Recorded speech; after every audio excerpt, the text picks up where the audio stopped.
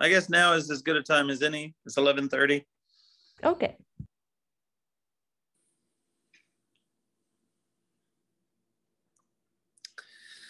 Okay, let's see here. Good morning, everyone. It's Connie Ram from North Carolina here. And I hope everybody is out there doing good. And so some time ago, maybe a month ago, Padmanabha Swami asked me if I could give class for another month. And I knew that I was going to be busy. But anytime he asks, I feel obligated to say yes. I feel like it's a good challenge, and I feel like it's something that can be good for me. So I try to take advantage of that opportunity, even though there may not be sufficient time to be totally prepared for such a thing. And then I wasn't aware of like a good topic, and he suggested that I speak on Lord Ram's pastimes. I think that on the 10th is Ram Navami. So he suggested, well, why don't you speak on the Ramayana? I thought, well, that sounds, that doesn't sound so good, because I'd never read the Ramayana. I only read the story of Lord Ram from Srimad Bhagavatam. And that was probably like at least 7 or 8 years ago when I was reading that section of the Srimad Bhagavatam. So fortunately, I asked Madan and Priya if I could borrow their copy of Ramayana, and they were kind enough to let me use their copy. So I'm really just getting started with understanding like what Lord Ram and Sita and all the characters there are all about. So today I'm gonna mostly give like an introduction to the topic. And hopefully I'm going to touch on some of the themes that Guru Maharaj was talking about when he was here. He was here in North Carolina. He left about a week ago and returned to Odaria. But he was here for 2 weeks. So that was really nice. We got to do a lot of service, and we got to host Omkar and Gayatri here at our house, and go and attend all of those programs and hear the lectures and be part of the kirtan and everything. So that was super good. So anyway, we'll open with some benediction prayers. Om Jnana Timirandasya Gananjana Salakaya Chakshur Militam Jaina Tasmai Shri Gurave Namaha Siddhanto Palasara Nityarasikam Hamsam Vilasatmakam Odaryakya Siddhama Sevakadanam Vishramba Bhakti Pradam Yacha Yukti Vichakshanam Tvagavido Vasista Satya Sada Vandeham Tripurari Namakayatim Sri Bhakti Vedantinam Jai Sri Krishna Chaitanya Sri Krishna Chaitanya. I get so nervous. Excuse me. Yes. No, Prabhu Nityananda.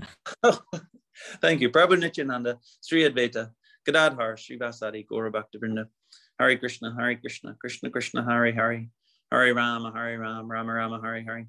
Thank you, Sakirati. I appreciate that. I get so caught up. My nerves get me when I'm giving class. So anyway, we'll launch into some of the story about Lord Ramachandra. And so we'll speak about it, just about the philosophical concept of like the avatar. So Guru Maharaj talked about what it is for the Lord to appear in the world, and he talked about it in a new way. He was talking about the allegorical avatars, and I'm still not certain like what he's talking about. I asked a question about it. I'm still not certain what that means, but I wanted to talk about this concept of the avatar. I was thinking about if you look at religion around the world,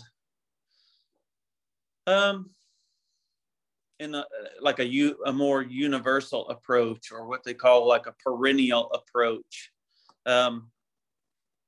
you have a lot of different spiritual groups, and you have a lot of different prophets and some different saints and some, I don't know, people have different conceptions of God all around the world. And everybody thinks about God differently. And but I think that there are many similarities. And I think that if a person, the average person, were to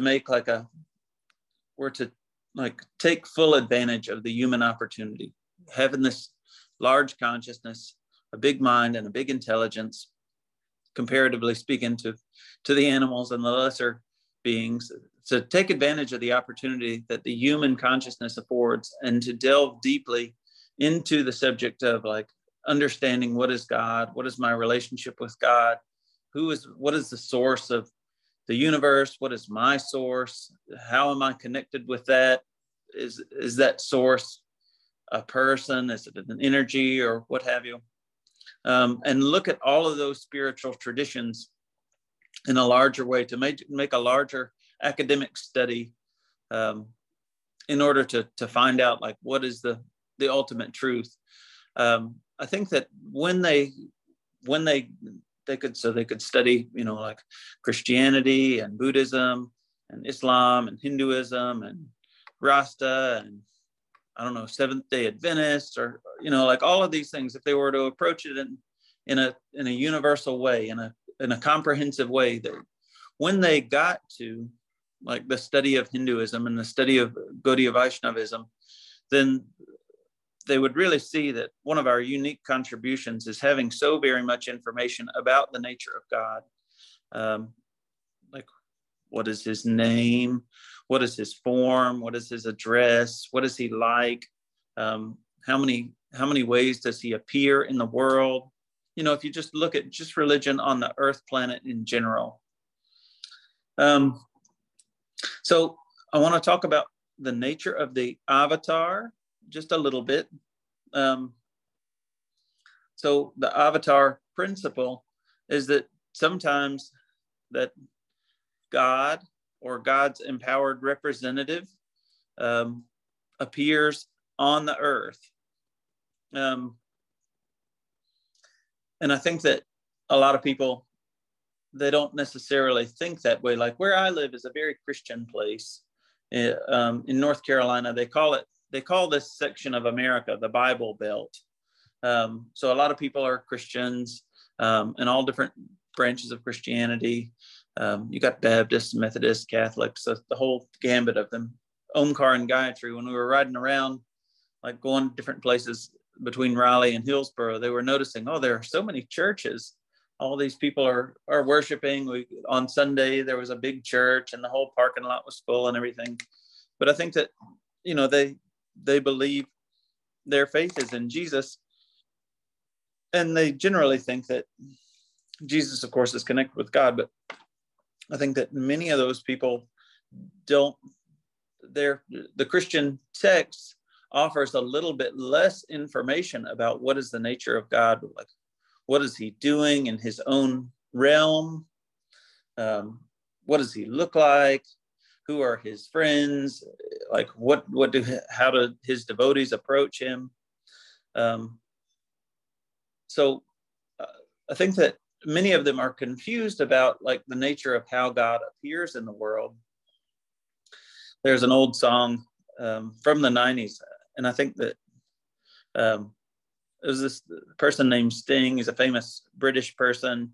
He used to play bass and sing for a band called The Police, and then he had a famous solo career. And he's very famous as a religious thinker, a spiritual thinker in his own right. But in this one, there's a song called All This Time, and in All This Time, he's talking about how the story is that his father had recently passed in the late 80s. Him and his mother had both passed. And so he's talking about like burying his father at sea and talking about religious ideas. And he poses the question in the song, and I hope I'm getting these lyrics right, but he asks, if the father of Jesus exists, how come he never lived here? And so like, I think the question arises for the average person: if God exists, how come he never appears in the world? How come he isn't here? How come he doesn't like appear and like rescue us and set things right when there are so many crazy things going on in the world? If God is good, if God is all powerful, then why doesn't he come and like rescue me? So I think that if that person who we were talking about earlier was studying world religion, if they were to come into the Gaudiya literature, they would find all this wealth of information. So we'll talk about it just a little bit from the Bhagavad Gita perspective. So Krishna, of course, is the appearance of the Lord about 5,000 years ago. So that in and of itself is amazing. But he describes a little bit about how God does appear in the world. In the 4th chapter, in the beginning, he's talking with Arjuna, and he's telling Arjuna, like, years ago, I spoke this science of yoga to the sun god, Vivasvan. And he in turn instructed it to his son, and he instructed it to his son. And in that way, like the science of yoga has been passed down in the world. And Arjuna asked, well, like, you weren't like, here you are, you're my contemporary, you're just like, you're almost my age. How could it be that you spoke this to the sun god millions of years ago? And Krishna explains, like that I've gone through many appearances. You've also gone through many appearances, but I can remember all of those things because I appear by my own energy. Avyatma, I think he says he appears by his own energy. And Arjuna, or the regular person, we appear because of the force of destiny that's provided by our karma. So we've done some good things, we've done some bad things in the past, and so we appear in the world in samsara again and again. But Krishna doesn't appear like that, but he does appear. I think the essence of one of the things I want to give an emphasis to is that God does appear in the world. And he's explaining so he goes on to explain to Arjuna, yada hi dharmasya glanir bhavati bharata abhyutanam adharmasya tadatmanam srijamyaham. Whenever, O descendant of Bharat, dharma is diminished and unrighteousness is on the rise, at that time I myself manifest. Then he goes on to say, Paritranaya sadhunam vinasaya chaduskritam dharma samsthapanarthaya sambhavami yuge yuge. For the protection of the saintly and the destruction of evildoers, as well as for the purpose of establishing dharma, I manifest in every age.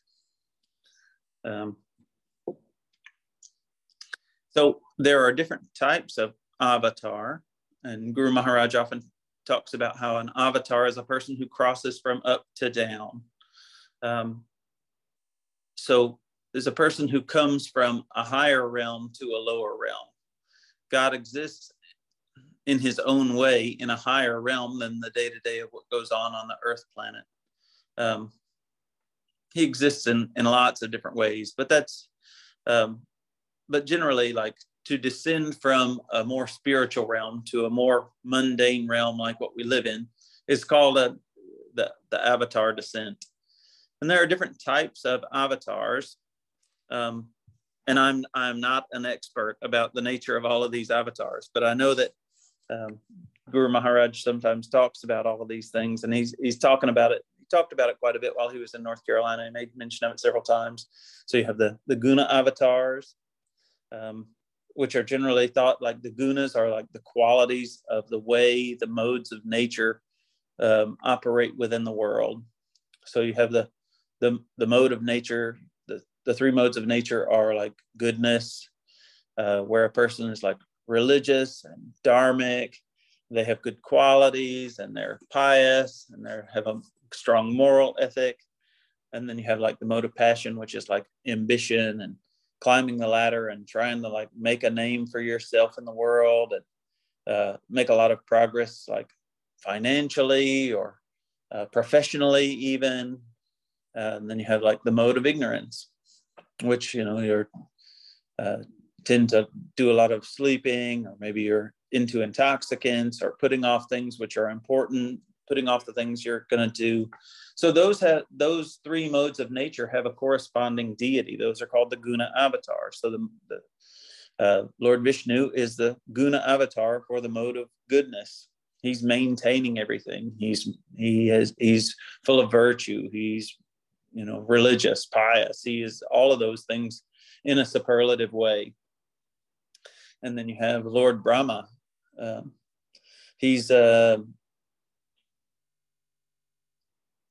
the guna avatar for the mode of passion, and he's creating the world, and he's taken all these ingredients of the material atmosphere, and he's combining those things together, and he's creating. He's putting it all together and making it all happen. And then you've got Lord Shiva, who's a guna avatar. He's the guna avatar for the mode of ignorance. So he's in charge of destruction. At the end of when the time comes for a world to end, a universe to end, then Lord Shiva is there directing the destruction of all of that whole world. You also have Yuga avatars. So if you think about like where Gargamuni is giving Krishna a name in the cowshed of Nanda Maharaj in Braja, he's talking about how the Lord appears in several different yugas. So we live in the Kali Yuga, and then we have a Kali Yuga avatar, and our particular Kali Yuga avatar is extra special because it's Lord Chaitanya in the mood of a devotee. And of course, there are lots of Kali Yugas that repeat in a cycle, and we're very fortunate because we live in a really special Kali Yuga. But then you have, like Gargamuni was saying, like about Krishna, that this child is really special, and he appears in a blackish complexion, and he appears in the other three yugas as well. And he appears in a red complexion, a white complexion, a yellow complexion. So you have Yuga avatars, and then you have Leela avatars. So you have Krishna appearing, his empowered representatives appearing just for the sake of these pastimes, for delivering the pious and annihilating the miscreants. And so Lord Ram he's one of the avatars of Krishna. And he appeared a long time ago in another age, and so he's the appearance of God in the world. So in answer to Sting's question, we as Gaudiya Vaishnavas say that the Father of Jesus does exist, and he does appear. He does appear in the world, and he describes it himself at length in Bhagavad Gita and in other places about the nature of his appearance and activities. And of course, the next verse from Bhagavad Gita, one who understands the nature of his appearance and his activities in the world, he's not reborn, but he goes to that realm where the avatar comes from. So I just wanted to talk about that just for a little bit, just as a more universal type approach to where Gaudiya Vaishnavism sits on the world religion stage. So what the story of Lord Ramachandra comes to us from a person named Valmiki. And when Padmanabha Swami asked me to speak about Ramayana, all I really knew was this, the name of the author. That's all I really know in detail. I know a little bit about, like Ram and Sita and Lakshman and Hanuman. But I didn't know anything about like all the details enough to give like an interesting class. So this person, Valmiki, is who this story comes to us from. So we want to describe him a little bit. So Valmiki was actually born as the son of some Brahmins, and he's actually born the son of like a rishi. He's a person who's the son of a sage, but somehow or another he got separated from his parents, and so he was separated from those parents. He wasn't raised as a Brahmin. He was actually raised by some hunters. So he grew up learning how to hunt and how to use a bow and learning how to kill animals. And then by the force of his karma, when he became an adult, he basically became a bandit or a robber. What in India, I think they call it a dacoit. So this person, Ratnakar, he used to rob these people by the force of his circumstance, by the force of his karma. That was the position that he was in. And then one day, the sage Narada came to Ratnakar, and he saw what he was doing, waiting by the side of the road, and some weary, unsuspecting travelers were coming along, and Ratnakar jumped out of the bushes and held a sword or a knife to them and said, give me all your money or something. And so those people had to give up their money, give up their coins or their jewels or whatever bit of wealth they had.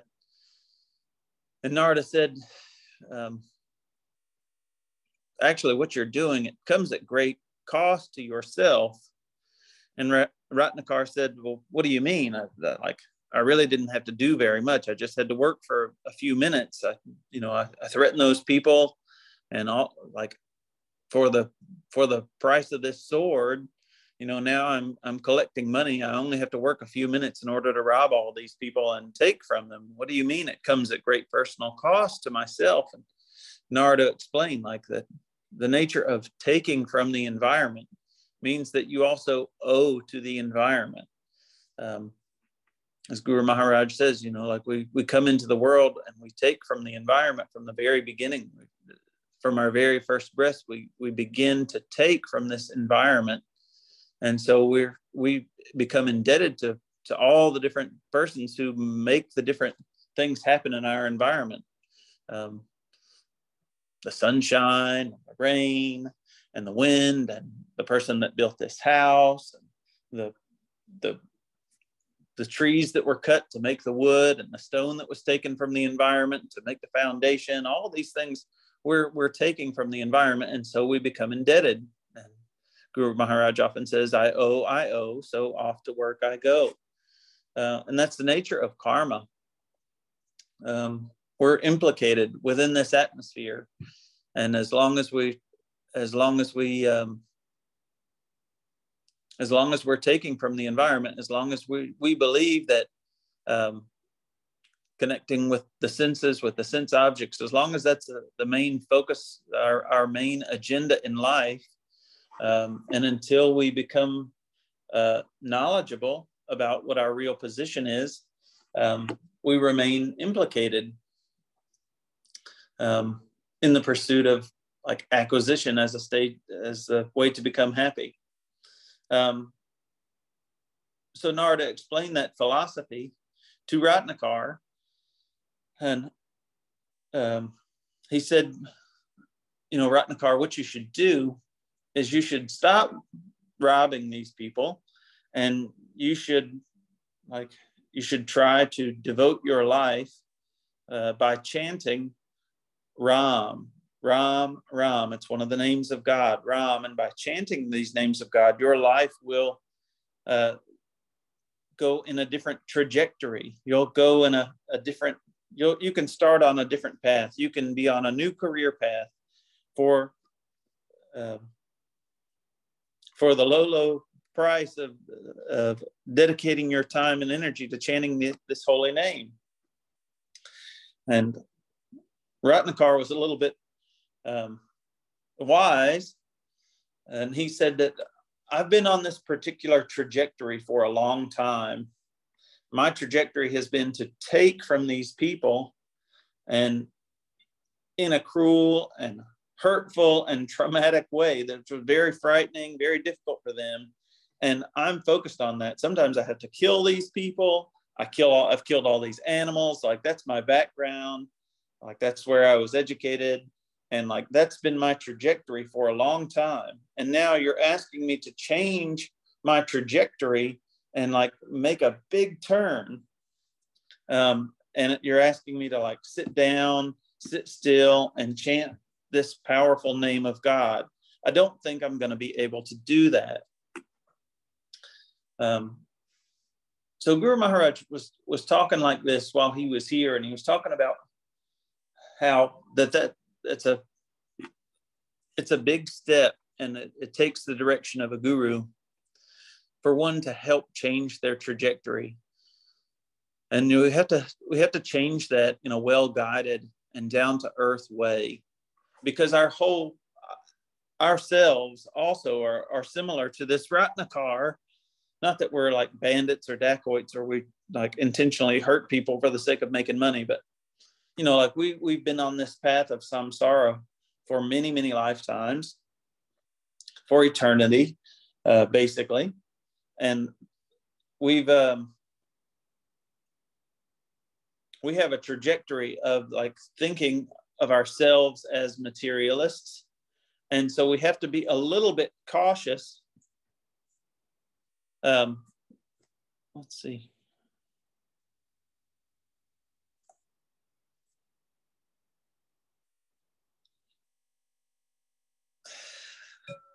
Thank you. Krishna Kumari writes that Sting and the Police are her favorite. He also wrote Spirits in the Material World. That's right. So anyway, we've been on this trajectory for a long time of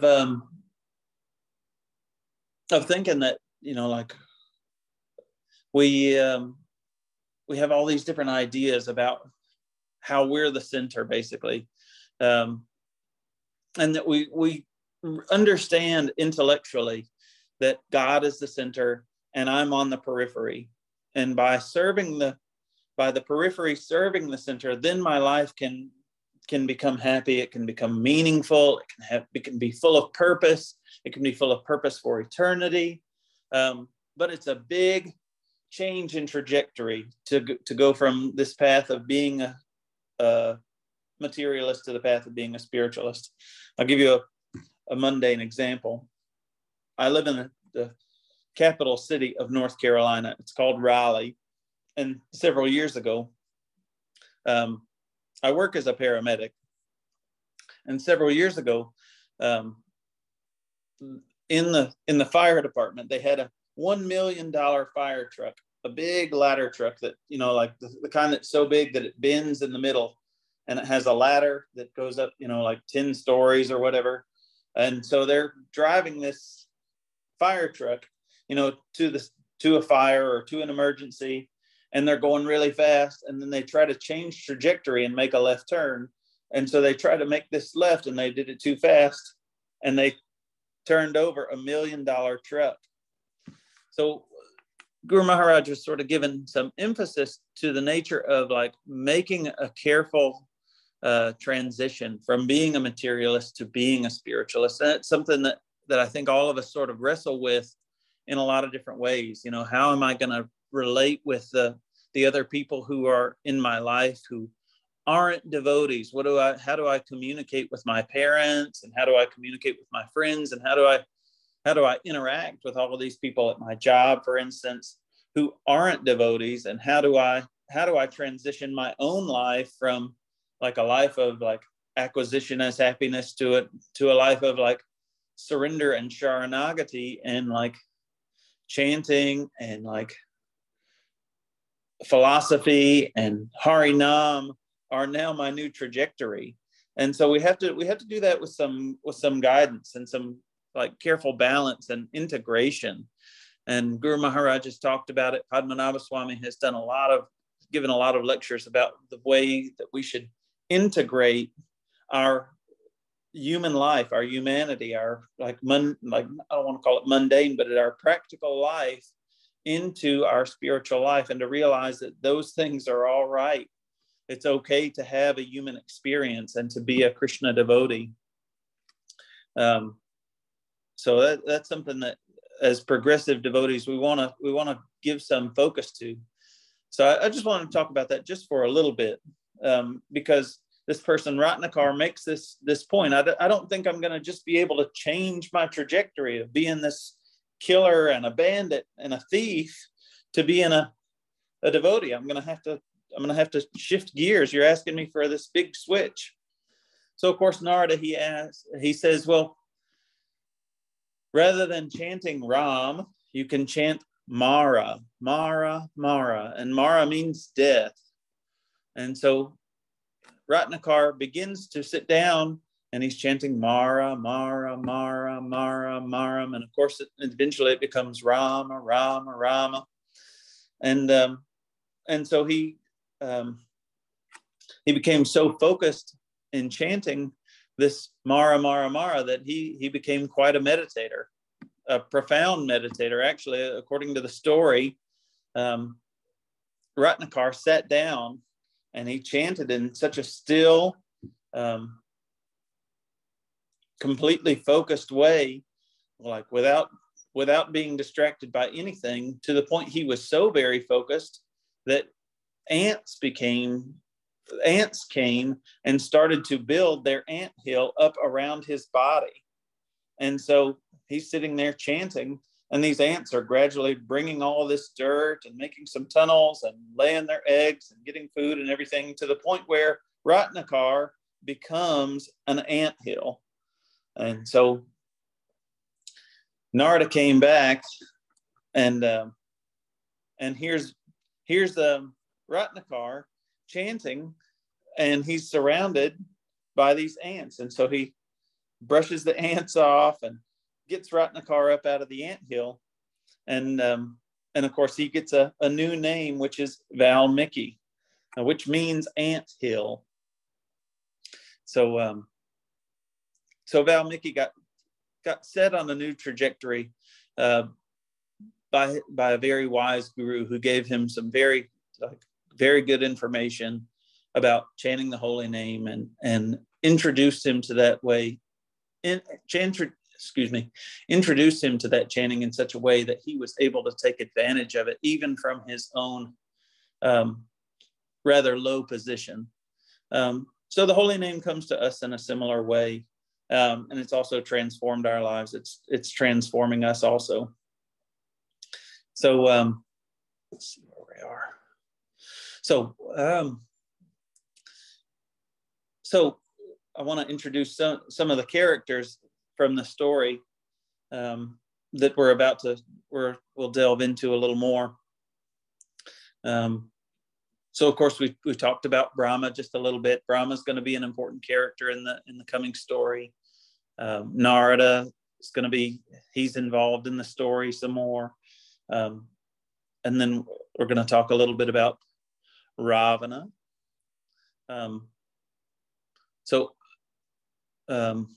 Ravana, of course, is the powerful demon. He's the antagonist in our story.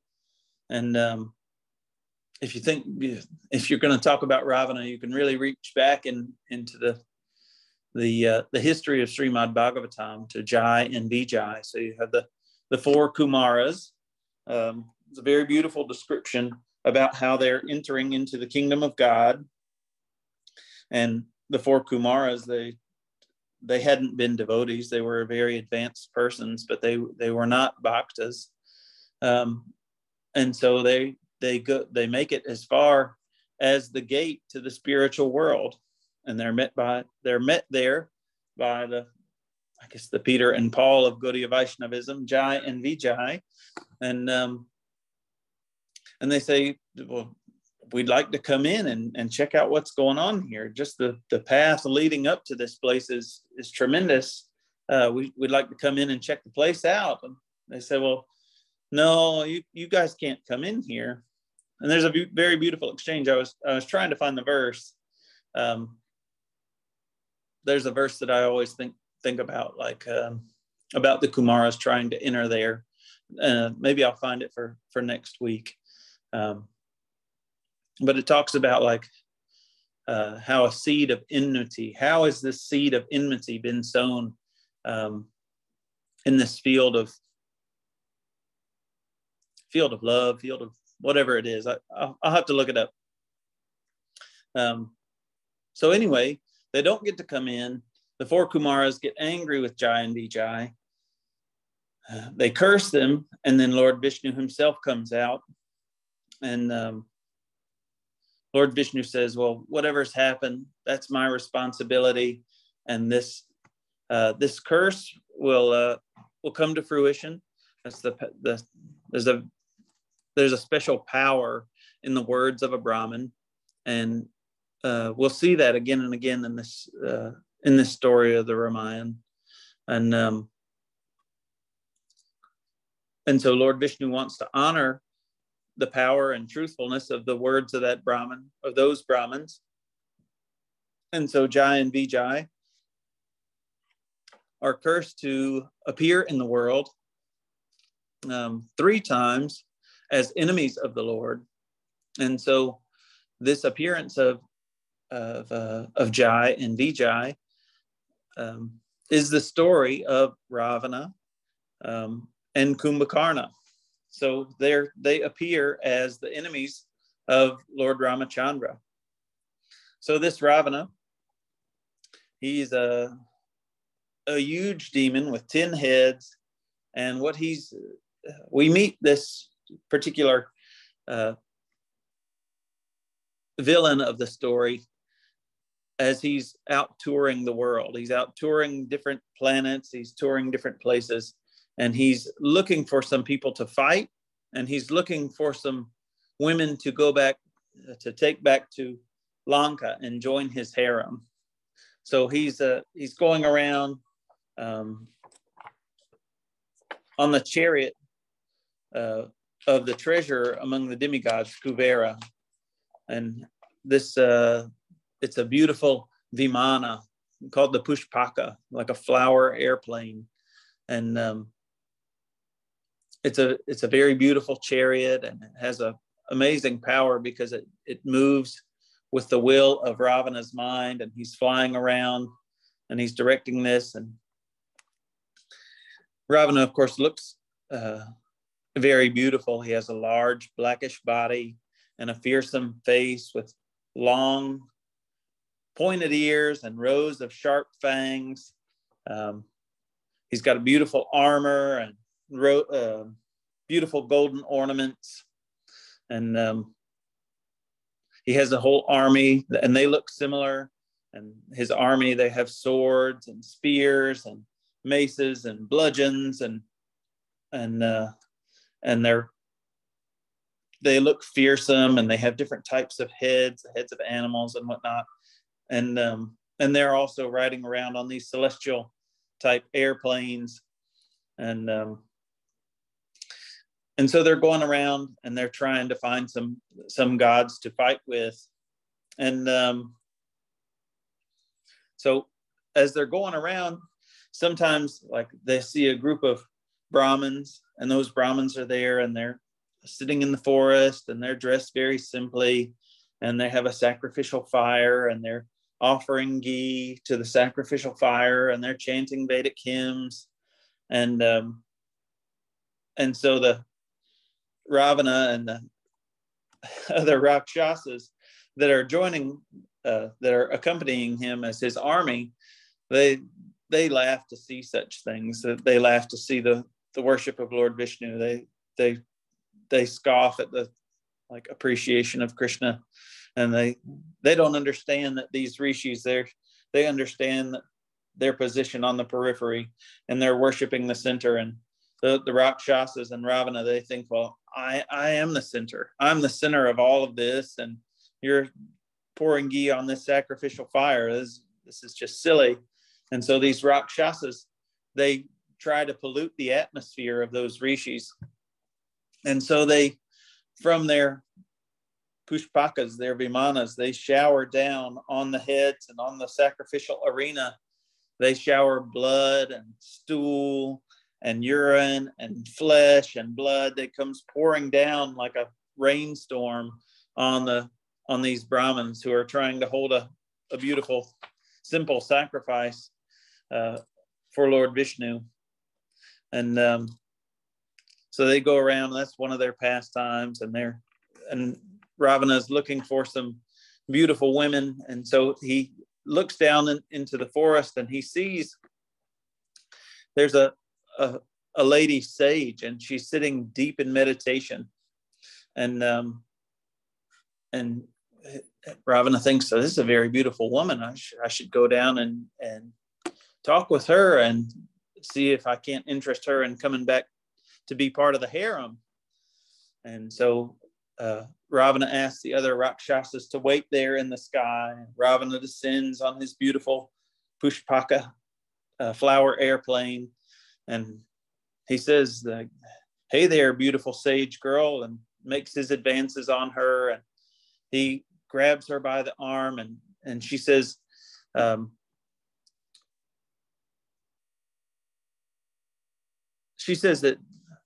her name is Vedavati, and she is the daughter of a powerful sage who was himself a son of the gods,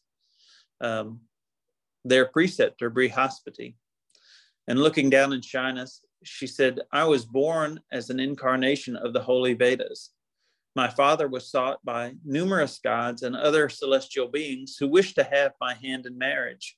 However, none but Vishnu, the Lord of all the worlds, can be my spouse.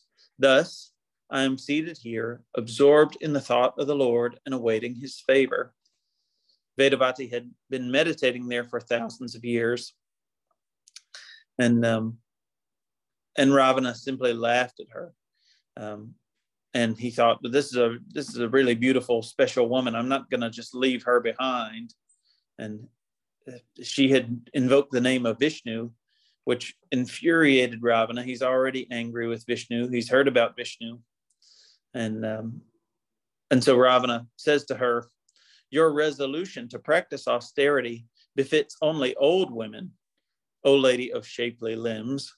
Why do you waste your fleeting youth in this way? I am Ravana, lord of the Rakshasas, the very mighty race of ogres. Become my wife and live with me in my capital Lanka, the golden city I forcibly seized from the gods. Who is this Vishnu anyway? So Ravana makes further advances and tries to convince her that she should be one of his wives. And Vedavati becomes angry and rebukes him and says, you should leave here for your own good. You should leave me alone, lest he inspire the anger of the supreme deity Vishnu. So Ravana makes further advances, and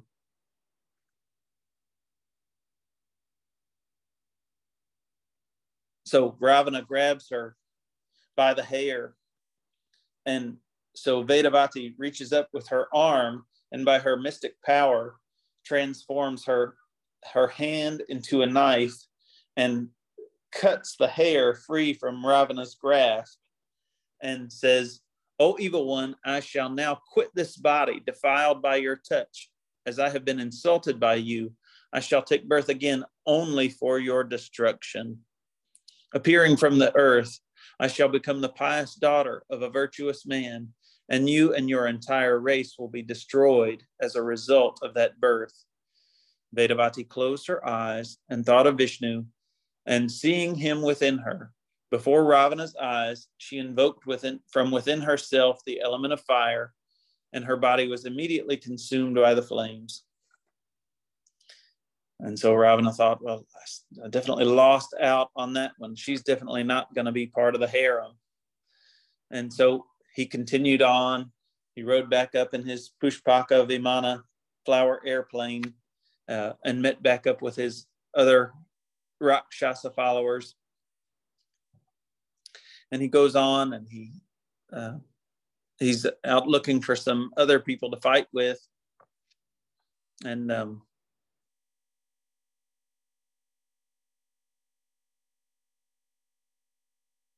So he goes and he meets Lord Shiva. And of course, he meets Nandi on the way, and he's heard about Lord Shiva, and Lord Shiva is, and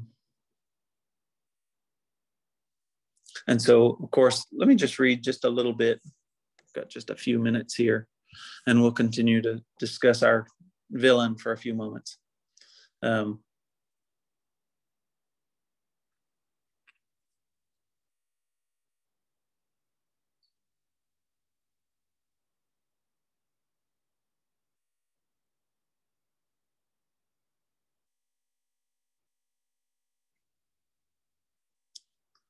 So as Ravana is going, I'll backtrack just a little bit.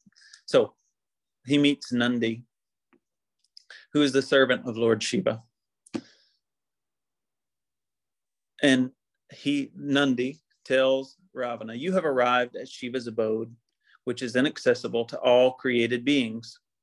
You will not be able to pass this mountain. Therefore, turn back and go the way you have come." Ravana looked at the strange body of Nandi with its monkey head and laughed out loud. He spoke in a derisive voice, "Who is this Shiva?" Hearing his master insulted, infuriated Nandi, which is obviously a different Nandi than the bull Nandi, who is Lord Shiva's carrier. Nandi, raising his pike, which shot forth tongues of fire, he said to the demon, "O Rakshasa, I should kill you at once, but I will not do so, as you already stand killed by your own sins. But I say this, as you disregard me in my monkey form, there shall be born on earth many monkeys of terrible strength who will annihilate your race." As Nandi spoke, the sound of heavenly drums reverberated in the sky, and a shower of flowers fell.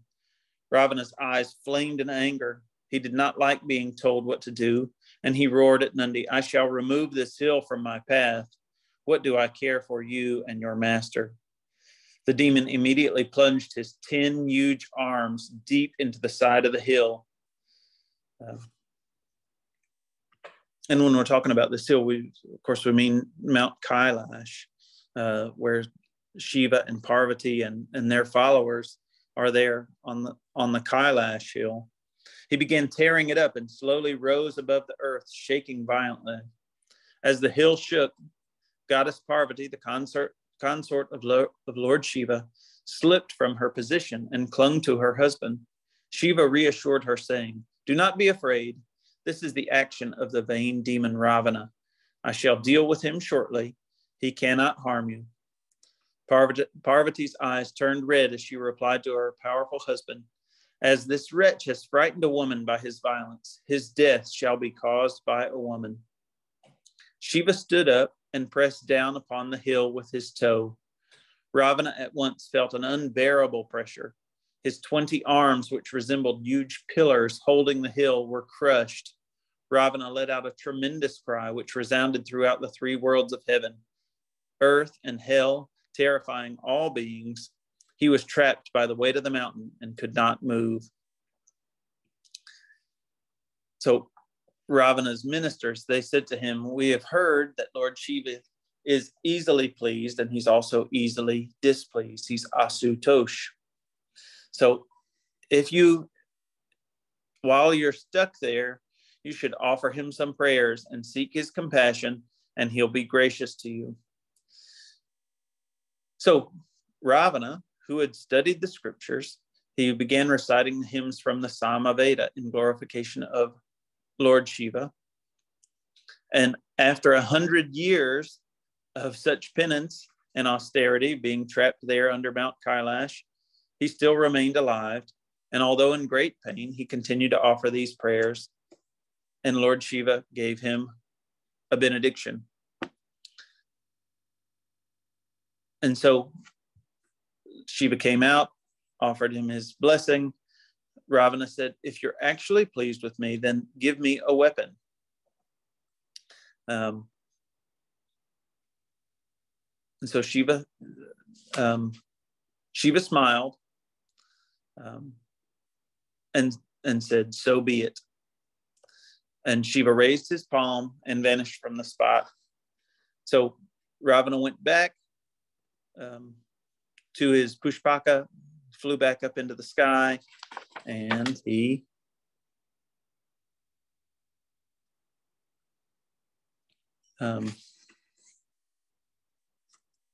received some special weapon. And then he goes, I'm not sure exactly where that's going to come in. I read this the other day, but I'm not certain exactly what happened. So Ravana continued on, and he got in a fight with some humans. And Ravana, of course, is not concerned about any humans.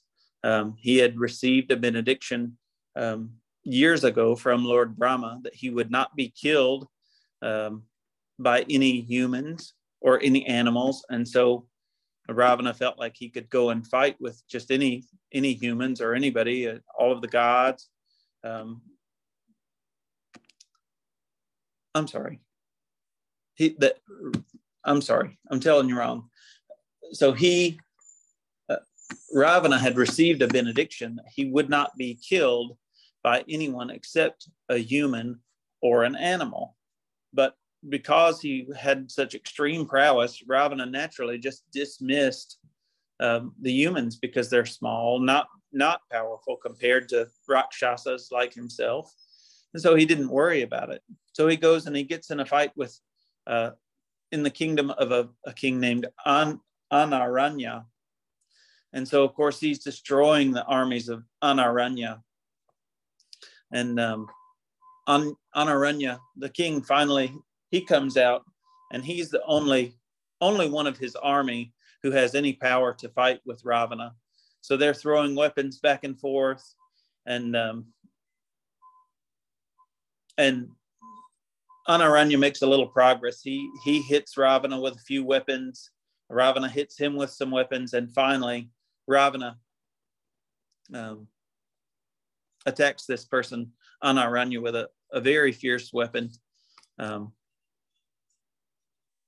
So he took his mace and whirled it about until sparks were flying off, and then he hurled this terrible mace at the king Anaranya, and he hits him in the face and the head, and he's struck, and he's thrown to the ground, and as he's dying, Anaranya says,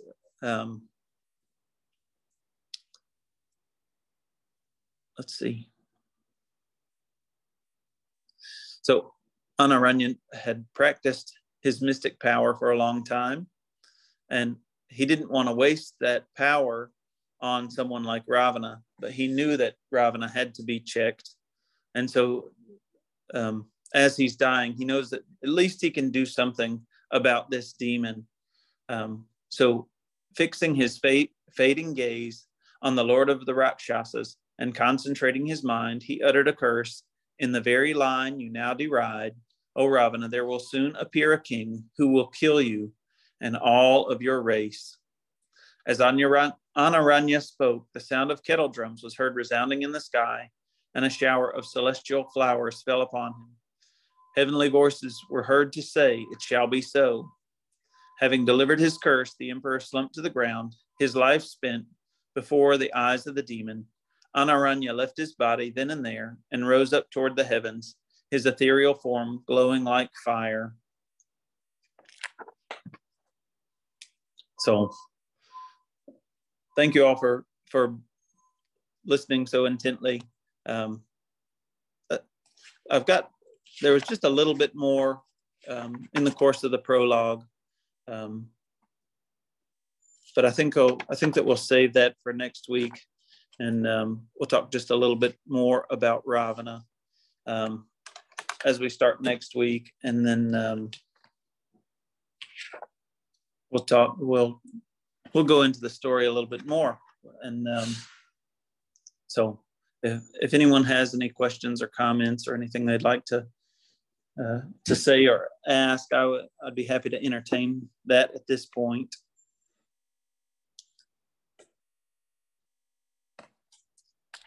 Thank you for the class. Thank you, Shamananda. Thank you guys for listening. Okay, I hope everybody has a wonderful day. And I hope you have a wonderful Ram Navami. It's coming up very soon, and we'll talk more about it later on in the course of the month. Hare Krishna. Shriman Kanharam Prabhu ki jai. Jai.